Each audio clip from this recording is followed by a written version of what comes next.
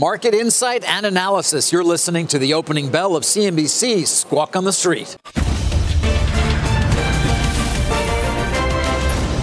Good Monday morning. Welcome to Squawk on the Street. I'm Carl Quintanilla with Jim Cramer. David Faber has the morning off. On the lookout again for some all-time highs as we get set for a big week of retail earnings. Futures are steady and oil is flat. Our roadmap begins with Wall Street's record watch. The S&P set to open near some new highs as Goldman lifts its forecast. Plus, postal politics as Democrats call the House back. And China crackdown. The White House now says it's looking at restrictions on Alibaba. Jim, there's a lot to watch today. Good to be back with you, guy. Oh, it's good to be back with you. And you did mention a very important piece, which is David Kostin's piece, and he's a friend of the show. It came last night. I'm reading it, and I'm thinking, can we really go higher? He's got a piece which says we're going to blast higher, and that would be something that I think a lot of people would be suspect, a little critical of, because we're going right in the election. But he doesn't even seem to mind that. And David's work is high quality, and I just really think that he is just saying it is time. And wouldn't that be something if we have a big, big move here? It's fascinating. He does say, Jim, as you point out, the election does remain a risk, but 3,600 year end, 3,800 in 12 months is about a 6% gain. And their earnings estimate, Jim, for next year, 170. I mean, I remember when they thought 150 might be at risk. I just have to tell you, I wish everyone could get Goldman's research. I was fortunate enough to get that piece because it's a very logical piece about how there are many parts of the economy that are good. There's also I would augment it by saying you don't want to be in bonds. There's obviously a shortage in equities. It is just an extraordinary piece because it's just kind of so matter of fact. I mean, there is a beginning of the pieces about how, can you believe where we are? But after that, it's like, okay, our next move is substantially higher. And I think people have to recognize that we spend so much time talking about how crazy it is that we might go to all-time highs. He's talking about how crazy and how not crazy it is to be able to expect a big move from here. Very, very bullish piece, Carl. And exciting. Exciting. Yeah. Let's not forget that. And they're not alone, Jim. RBC, Ed Yardeni starting to up their targets. And I wonder if you think the chase is truly going to be on once we get past these couple of weeks of the dog days of August. I think it is. I mean, August was supposed to be so bad.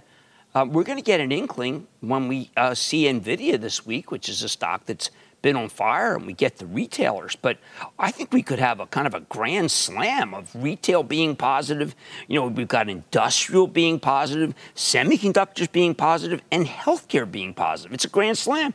And yes, so the banks, right. Energy, big deal. Buffett's a seller. Yeah. We'll talk more about that and of course, Buffett's actions on the banks, Jim. But you mentioned the retail earnings still to come. You know, the big thought has been, okay, Walmart's going to give us a sense of how consumers are faring with some of these expirations expiring, at least in full, as we wait for a bridge or a fill-in. But then you get a story like today in the Journal on foot traffic at Home Depot, up 35 since April. You know, and then we are hearing that this is just the halcyon time for the big retailers. Diana Olick mentioned something when she talked about the skyrocketing lumber price. Well, of course, Home Depot bought the lumber much lower. You can imagine how much they can make just on lumber. It's always been a key, let's say, fulcrum to their numbers. And let's not forget, in the piece it just talked about people have nothing to do. When you have nothing to do, you improve your home. And then there's this incredible ex-urban flight. When you take a look at all the declines in toll roads and the declines in public transit, you know that people have fled. And you know, I'm trying to figure out Marriott Vacation Worldwide, whether it's extended to the fact that people want timeshares, which used to have to be sold, now you have to be buying. I just think, Carl, it's a wholesale revolution about where people live, work from home. No one wants to go back to work. Yep. Everyone's scared. Wow, what a time. Yeah.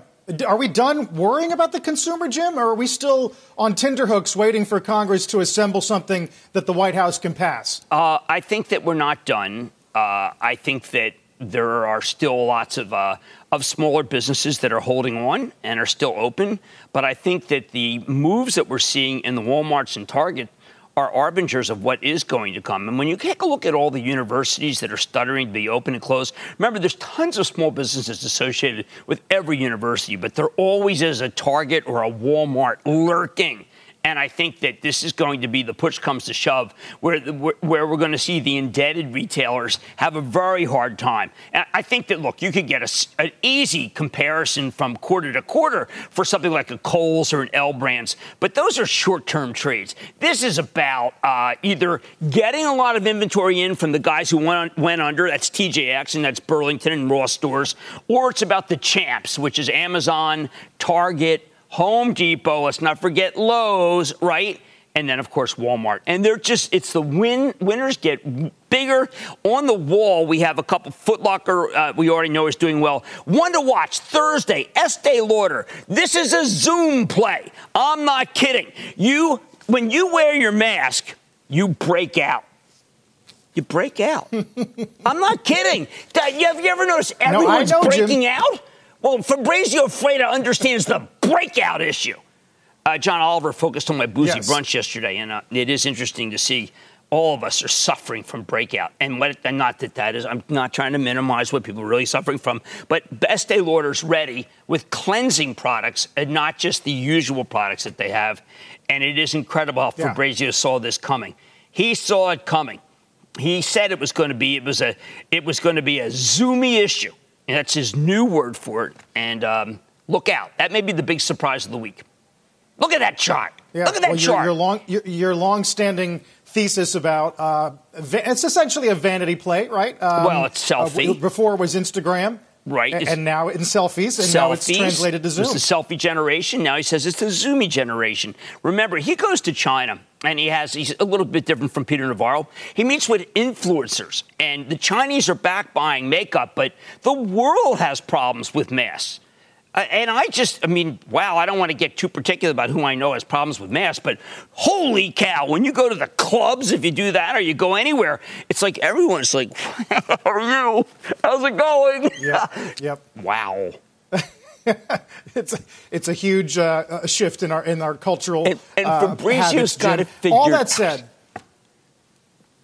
All that said, the enthusiasm about the markets overall from Goldman, the enthusiasm we'll see regarding retail. What do we make of Buffett trimming JPM, trimming Wells, exiting Goldman, following through on his promise to exit the airlines, and then buying Barrick? Well, Barrick's had a very big move. I've liked Barrick. We had Dr. Mark Bristow on last week.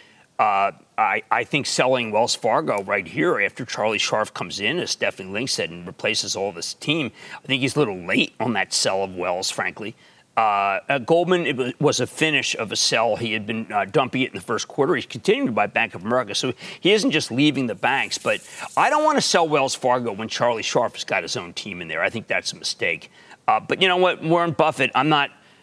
look, there's a fellow over there in an outfit called, Merrill Barstool? No, Solomon Barstool. Geez, I forget the name. Yes. But David Portnoy is complaining endlessly that Warren Buffett is not at the top of his game. Now, we have to dismiss Dave for doing that because it's unfair. I think some of these moves are late. And I do believe that gold is remember, they're using $13 base price at Barrick, and Bristow's managed to be able to combine the Nevada properties, and they're really good. So I like the gold call, but selling Wells Fargo with Charlie, ouch! Charlie turned around Visa. He's a total technologist, and he's got his team in, and I think it's a shame because he held Wells Fargo throughout the downturn, and now he starts selling it? I don't know. I'm interested to see what the complainer over there in the Three Stool saying. Yeah, well, we always say that 13Fs, are stale by nature. Yes. Tepper, of course, taking new stakes in Visa, Jim, and PayPal, and MasterCard, as well as Disney and T. So there's some interesting strategies, at least clues about strategies going into the last couple of quarters of the year. I'm a home gamer for Tepper. I do love him. And I find that we don't know what. Look, we've got some fantastic notes this morning. JPM raising all the payment processors are doing incredible. Going into Disney was a gutsy move because you had to believe that Disney Plus was going to be great.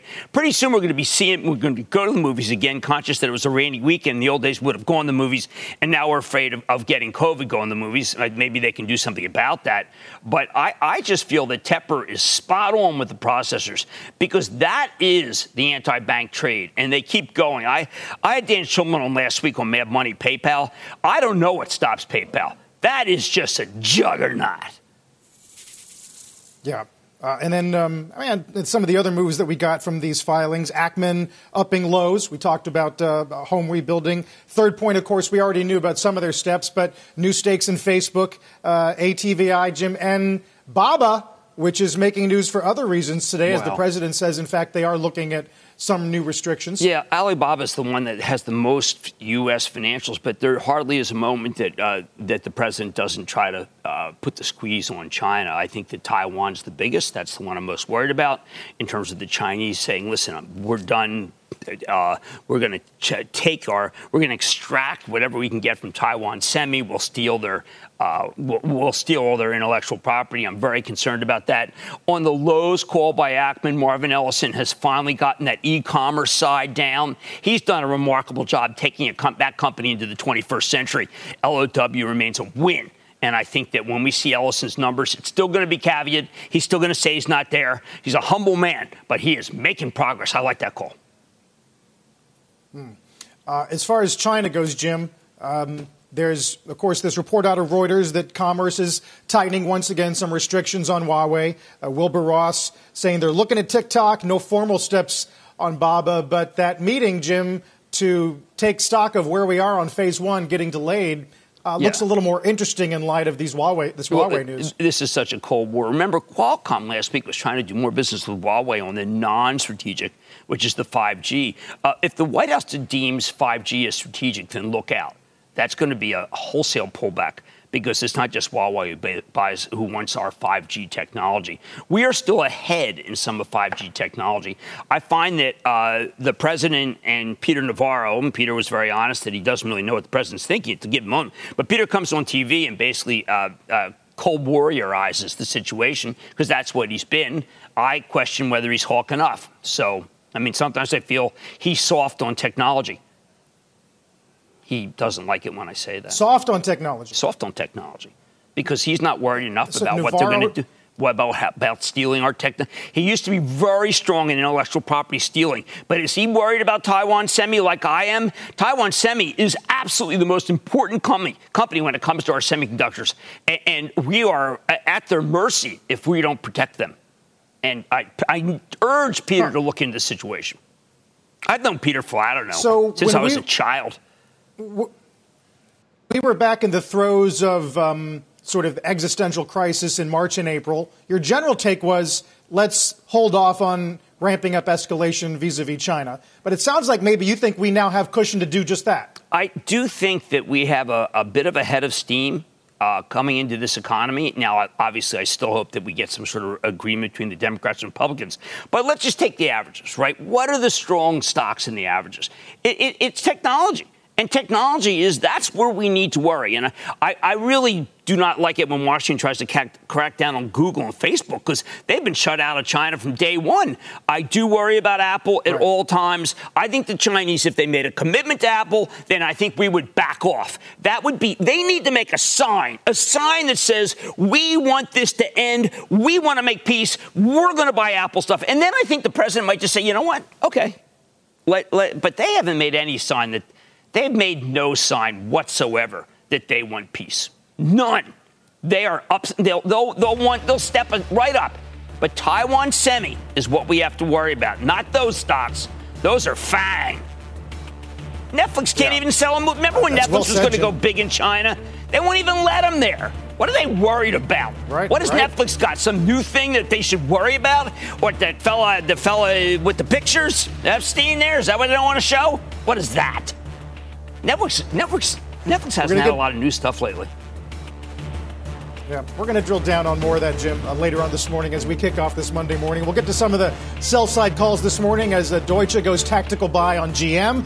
Got an upgrade of Teladoc, and, of course, talks in politics as we get night one of the Democratic National Convention. Futures are positive. Back in a minute. Voting by mail remains in focus as we get closer to Election Day. Speaker Pelosi calling the House back this week to vote on some legislation regarding recent changes at the Postal Service. Let's get to Elon Mui this morning, who has some more on all of that and how big business fits in the picture. Morning, Elon. Good morning, Carl. Well, in Washington, the fight over the Postal Service is all about the election, but the post office is also really important to the economy, and that is why corporate America is now jumping into the fray. Amazon, CVS, eBay, and Etsy, they're all part of a coalition of businesses that are calling on Congress to authorize $25 billion in emergency funding to help stabilize the post office. The group is running a six-figure ad campaign across 8 states. It wraps up today, and they say the money is necessary to help stem the financial losses that the post office faces during the pandemic, but they acknowledge that it's not going to be enough to solve the long-term problems. Last year, the Postal Service brought in $71.3 billion in revenue, but it faced $80 billion in expenses. The net loss was $8.8 billion. Now, the delay at the post office is also threatening the nation's smallest businesses. 70% of micro businesses, those with 10 employees or less, say that they use the post office, and they spend on average $359 a month. That compares to only 40% who say that they use private carriers. Now, as you mentioned, House Speaker Nancy Pelosi has called lawmakers back into session to vote on a relatively narrow bill that would require the post office to maintain the level of service that it provided back in January. But, guys, that bill does not include any new funding, at least not yet. Back over to you. Elon, really quick, the Postmaster General, of course, being called to testify. Thoughts on that? And then Chief of Staff Meadows suggesting that, in fact, if it was a narrow funding for USPS, it probably would get the White House backing, correct? Well, I'll point out that there is bipartisan support for adding money to the post office. The question is how much and how it would be directed. But Democrats don't trust Meadows' statement on CNN that he made. They feel like he doesn't necessarily speak for the president and that this has been an intractable negotiation so far. They know that this vote is not going to go anywhere in the Senate, at least as it is currently written. But they're hoping that the real sort of star of the show will be Monday's hearing when they bring the Postmaster General before Congress. All right, Elon Mui, thanks for that. A lot of moving parts in that story, Jim. I guess some thoughts on that and any ties that we might make to Amazon, as Elon mentioned. Well, look, I'm more concerned about the idea that we get an election in doubt, which would just be what a nightmare. I mean, there are so many people who want to. There's a bunch of states, including New Jersey, where we're going to vote by mail. And I'm really concerned that the election would somehow be invalidated, which would be, as we know, something like what happened in 2000, which was the beginning of kind of a rough period in the market. So let's hope that doesn't happen, Carl. I mean, they need money. They need money. And I know that Speaker Pelosi's not happy with the way it's run, and Speaker Pelosi's going to get her end. But I know that Elon was talking about the notion of that there might be some bipartisan support, but I'm not seeing it. Well, Jim, to your point, we mentioned that Costin, that Goldman note, and they actually mentioned New York 12, the Democratic primary, which took 6 weeks to count and determine the winner. And as Costin writes, this was just a primary. I know. And look, everyone, Dr. Gottlieb has been unbelievably good just talking about what happens and complacency. And I'm concerned. I mean, am I going to vote in person as I have for the last 25 years? I don't know. I mean, to me, they send it to me. I'd rather do that. I'm afraid to push the button. I'll be wearing my gloves, all that. I mean, everyone's afraid.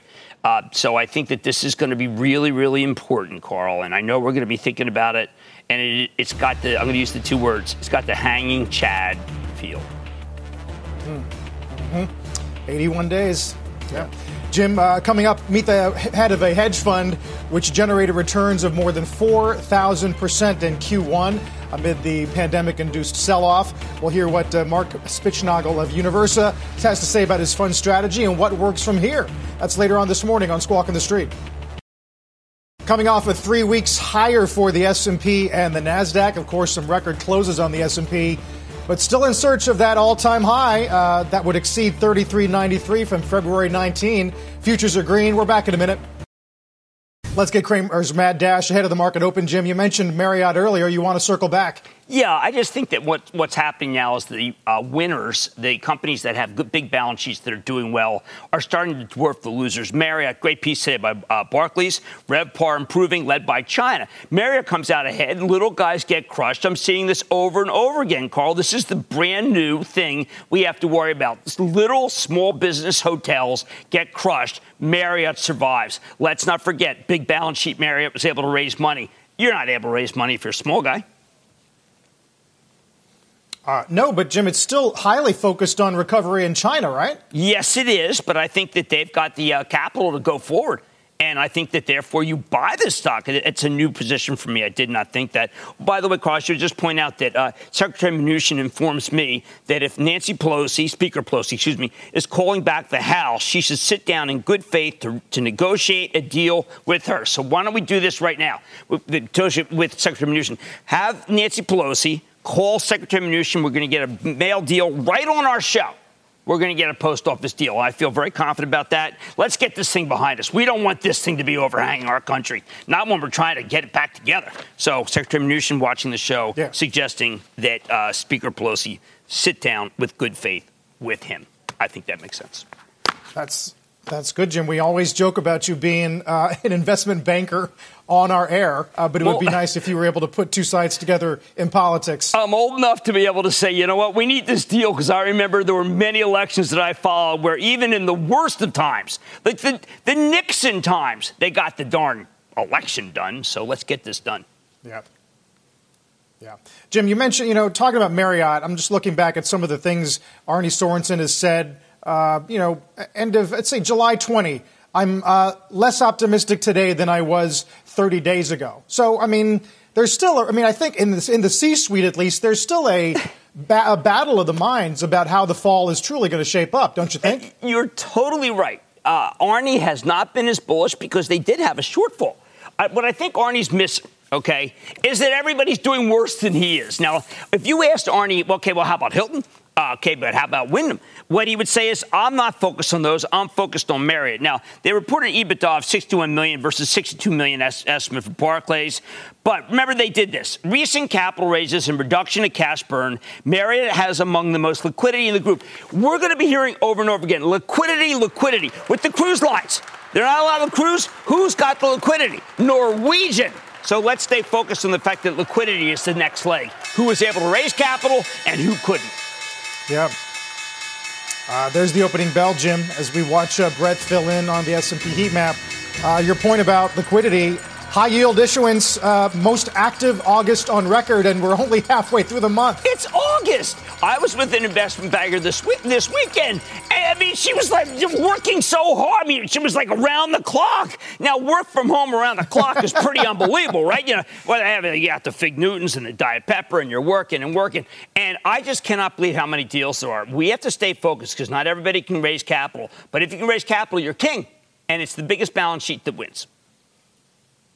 Yeah, 6 weeks of inflows on the high-yield bond issuance as we see the Dow up some 60 points, Jim, being led by Home Depot this morning, which we'll get a look at later on in the week. Along with, I guess, some of the banks are going to struggle here at the open, Jim. JPM I know. And AXP Look, we've got to get over this idea that if Warren Buffett sold you, you're therefore bad. Because think about Wells Fargo. It was in the mid-'50s during that fabled weekend where the Eagles won the Super Bowl. It was headed toward, it was in the 60s, actually. Wasn't that the time to sell? Now you've got a really unbelievable management. The whole thing is cleared. You've got a very good mortgage market. I don't know. I'm banking with Charlie. As I said to you a couple weeks ago, I think Charlie, we're speaking about Charlie Scharf at Wells Fargo, I don't want to say he's a miracle man, but he is probably, I think, the smartest banker in the whole group these days. And I understand, Jamie, please don't take offense. Or Solomon. Solomon, if he hadn't DJ'd at that Long Island thing, Hey, that was pretty close to where you live. Yes, I don't know if you were able to attend that. We could hear it. We could hear it from the house. I'll tell you that. Yes. I've gone to hear Solomon. Solomon plays Our Generation. I love him. I think they're probably maybe rethinking that decision, but who knows? It was so fun. Jim, GM, Deutsche goes catalyst buy on this idea that they spin off their EV operations. They call it a no-brainer, access to new capital, unlocking value. What do you think of that? I saw the term no-brainer. Only a no-brainer uses the term no-brainer. You can't do that. And by the way, in the piece, he says, listen, they're not going to do the EV, but I think they can do the EV. It's one of the strange, I finished that piece and I said, go buy Tesla. Another reason to buy Tesla. We had a positive note about Tesla in China using a $400 price just from the Chinese. I think Tesla remains the most exciting story out there. I know that people are tired of hearing about it, but you know what? I never tire of hearing about Tesla.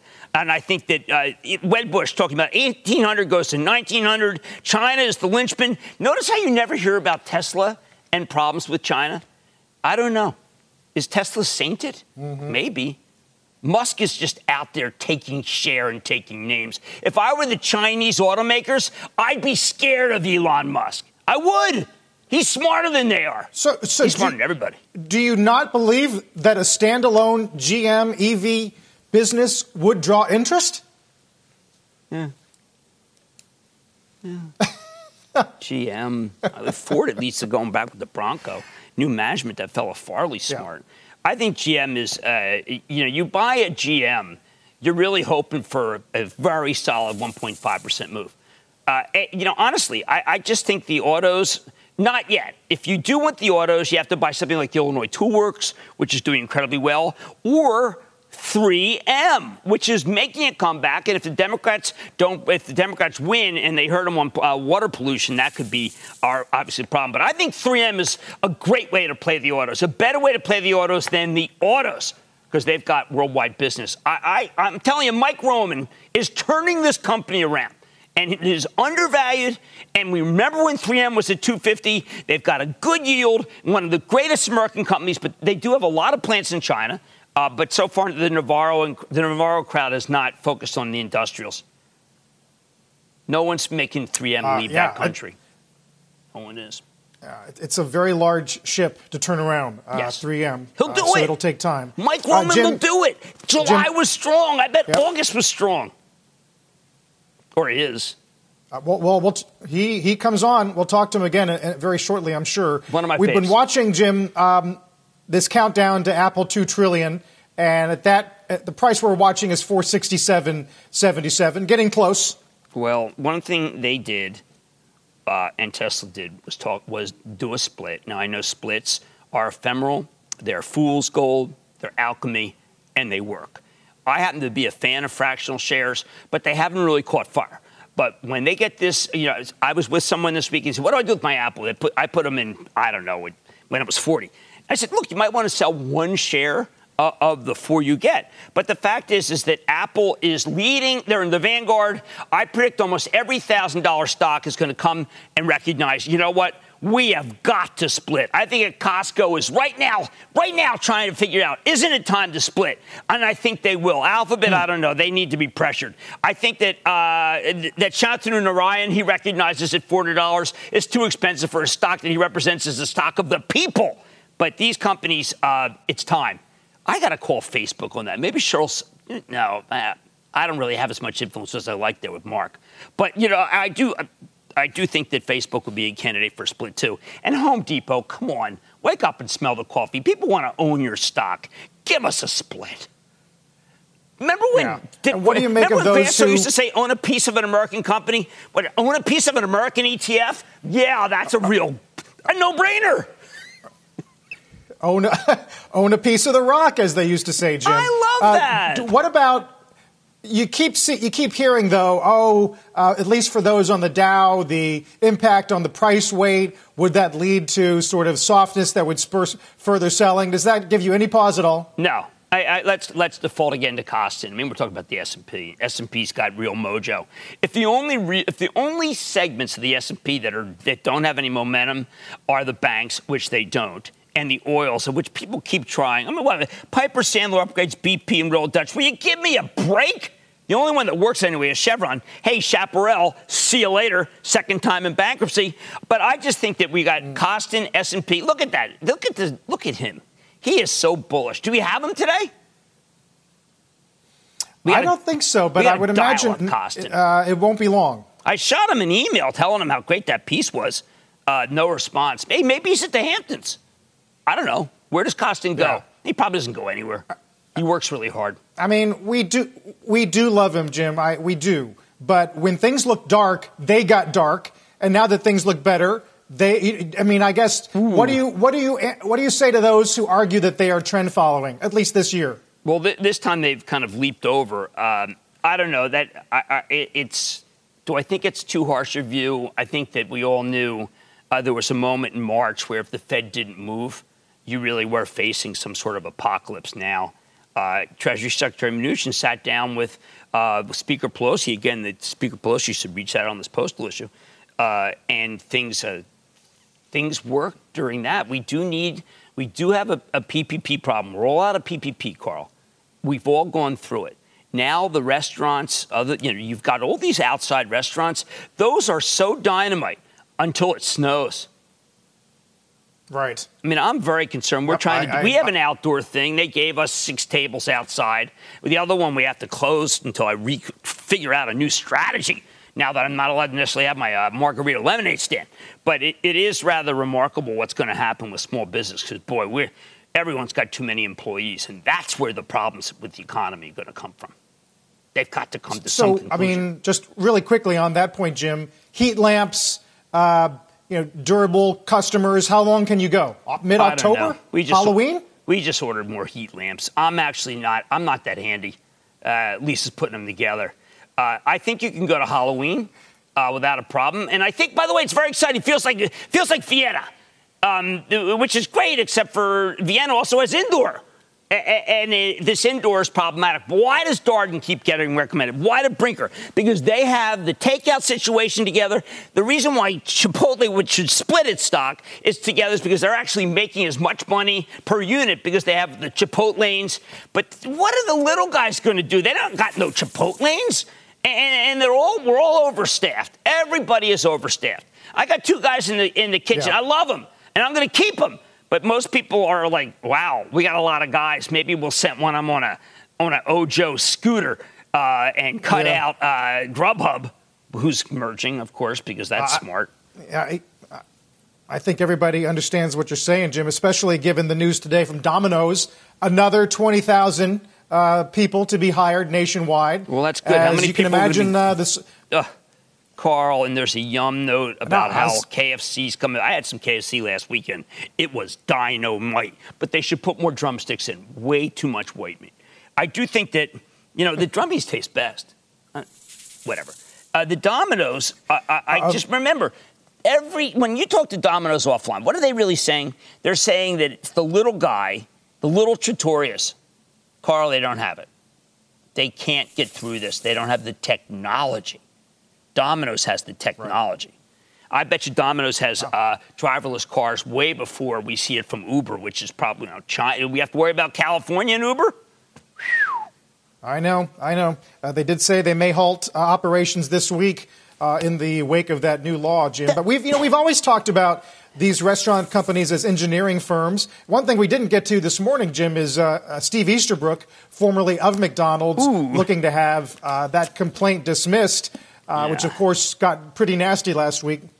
It is. It's still nasty. Now, the part that's not nasty is that Mr. Easterbrook wants the case not in Delaware, where McDonald's corporate location, as everybody knows, is in Illinois, but they actually have their certificate of corporation in Delaware. But I think what was most damning, I was trying to interpret what he was really saying, and I came down with this. They knew everything when they gave him that severance package.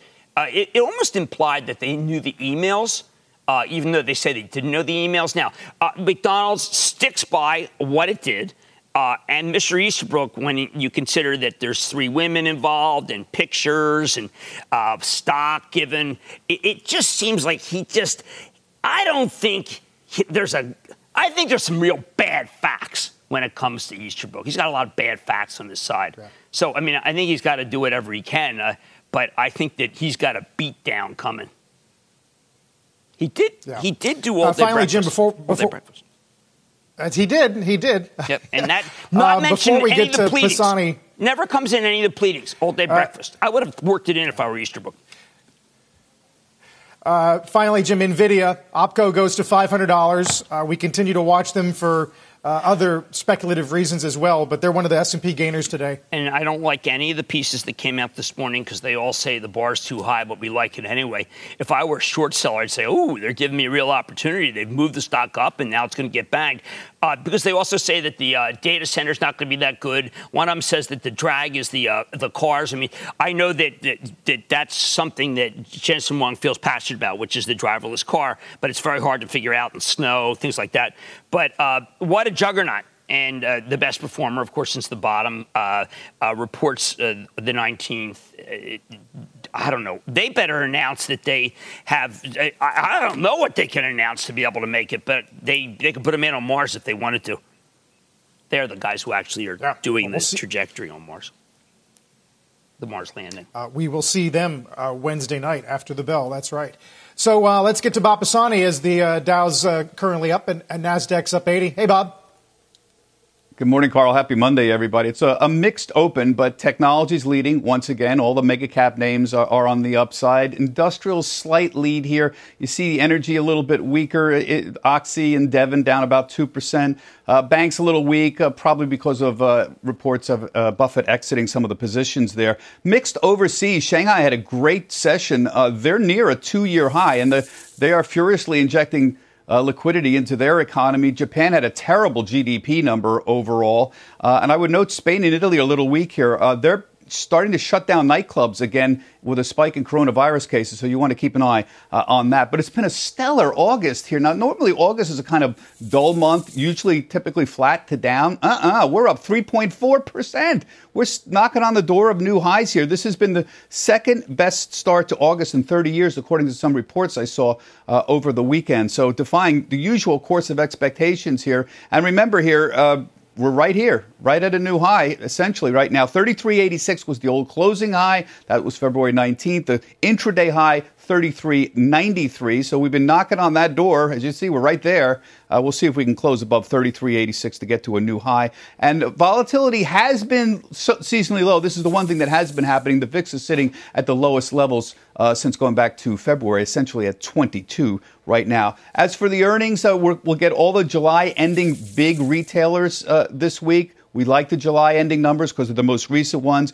Good update on the state of the consumer from these companies this week, particularly Home Depot, Lowe's, Target, and Walmart here. The Journal already noted foot traffic to Home Depot stores 35% above last year's for the quarter. But what's really happening here is the estimates are been dramatically rising in the last 6 weeks or so. So at the end of April, 3 months ago, we had $2.98 for this quarter. Today it's $3.68. That's 25% above where the analyst had it a few months ago. That is a very, very big increase, unusually large. And it goes to the fact that analysts have been too pessimistic on earnings for a lot of companies, but particularly some of these consumer names here. I would note we're not getting the big upward revisions for the third and fourth quarter yet. We'll see if that actually happens, but it's certainly happening for the second quarter. Finally, just on Barrick Gold, it is curious to me that Warren Buffett's got a position in Barrick Gold. Now, gold stocks and gold are not exactly the same, but they do tend to move in tandem. Buffett has complained for many years about gold as a non-productive asset.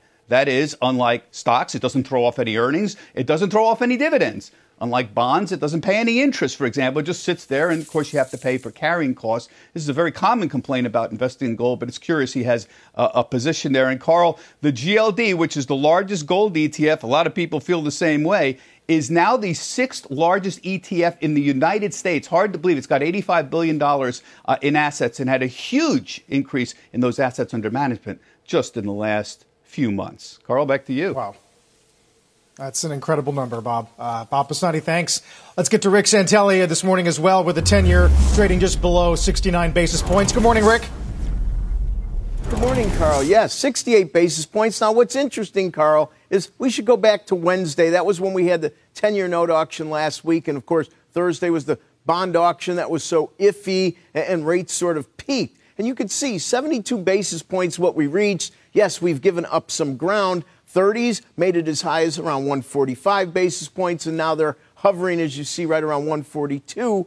But maybe the biggest issue is, why did they run out of gas? Now, whether it was supply or just the notion that even though negative rates, real rates are negative in this country when you consider inflation, that ultimately it's still some of the highest interest rates around the globe. And maybe the issue is that a couple weeks ago when rates started moving up, it certainly looked like we were going to do a nosedive under 50 basis points in 10-year note yields. We ultimately didn't do that. And if you look at 10s minus 2s against the banking index over the same period of time last Wednesday, you'll see maybe the biggest issue is how the rest of the markets just didn't really pay all that much attention. We saw long rates move higher. We saw the curve steepen, but banking index and many things that concentrate on higher rates kind of snoozed right through it. Now, if we look at foreign exchange, where much of the action is, it's all about the euro currency, whether it's against the yen, the Chinese yuan, or the U.S. dollar. This chart, of course, is against the dollar from the end of June.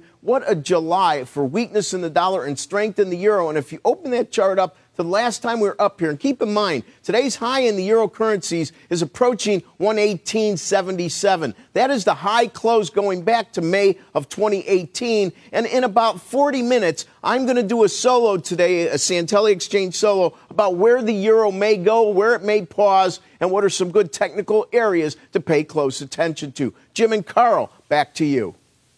All right, Rick, can't wait for that. Thank you, Rick Santelli. We'll take a quick break here. We did briefly trade above the S&P record close of 33.86. Gold miners, as Bob was alluding to, having a very good day. ETF is having its best day since April 22 on the heels of that Buffett filing. Back in a minute. Amazon is being investigated by the German Federal Cartel Office for allegedly abusing its position in the midst of the pandemic. A spokesperson for the regulator tells CNBC the company is using unknown mechanisms to regulate sellers on its platform, and that it is, quote, not up to a private platform to be a price regulator or the price police. Amazon has not responded to CNBC's request for comment. Jim, what a day. When you're this global, you're going to get scrutiny from all around the world. You sure are. I mean, the Germans, you've got Trump with the post office. Somehow I feel that the governments around the world are out of sync with the consumers. The governments may want to regulate Amazon or be punitive toward Amazon. The people want more Amazon. This has been the company that has shined in the pandemic. And maybe the governments are worried about little guys, and they have absolutely reason to worry. But I think that anyone who really goes against Amazon in the end is a loser, because it's what we want. Did they forget that you can't go out without worry? Right. So, does regulatory risk even register when it comes to investment criteria on Amazon? You go up against Amazon, you go up against, unfortunately, again, because I like small business, you go up against Amazon, you're going up against history, because Amazon has made it so that we can get things at home and do it without worry. Remember, 40% of the people are at high risk in this country, and you don't want to take this from them. This is something that works for them. So the Germans may investigate it. The president may not like the post office deal. But in the end, the 40% of the people who are afraid to go out, this is their lifeline. So these guys ought to get with the program. I think a lot of viewers understand what you mean. Jim, we'll take a break here. While the markets did experience that pandemic-induced sell-off back in March in Q1, one hedge fund had gains of more than 4,000%. We're going to talk exclusively with the head of that fund, Mark Spitznagel of Universa, at the top of the hour, so don't go away. Take a look at the S&P gainers this morning. It's a mix of healthcare, some semis, definitely materials in the mix, with Freeport and Newmont up almost 4%. We'll take a stock of all of that and get Stop Trading with Jim in just a minute. Let's get to Jim and Stop Trading. With PPP winding down, to me, the most important thing that's happening in this country, there's a recommendation by Jeffrey Sibb, Planet Fitness. Why? Because there are 35,000 independently owned, let's call them mom and pop gyms. They will not be able to compete with Planet Fitness, which could be able to come back. This is a continual theme. With PPP running out, being over, you have to bet against mom and pops. I hate to do that. Small business should be supported. It's not working. Planet Fitness will triumph over 35,000 gyms. Is that not a shame? Those people work hard, and they're going to be gone.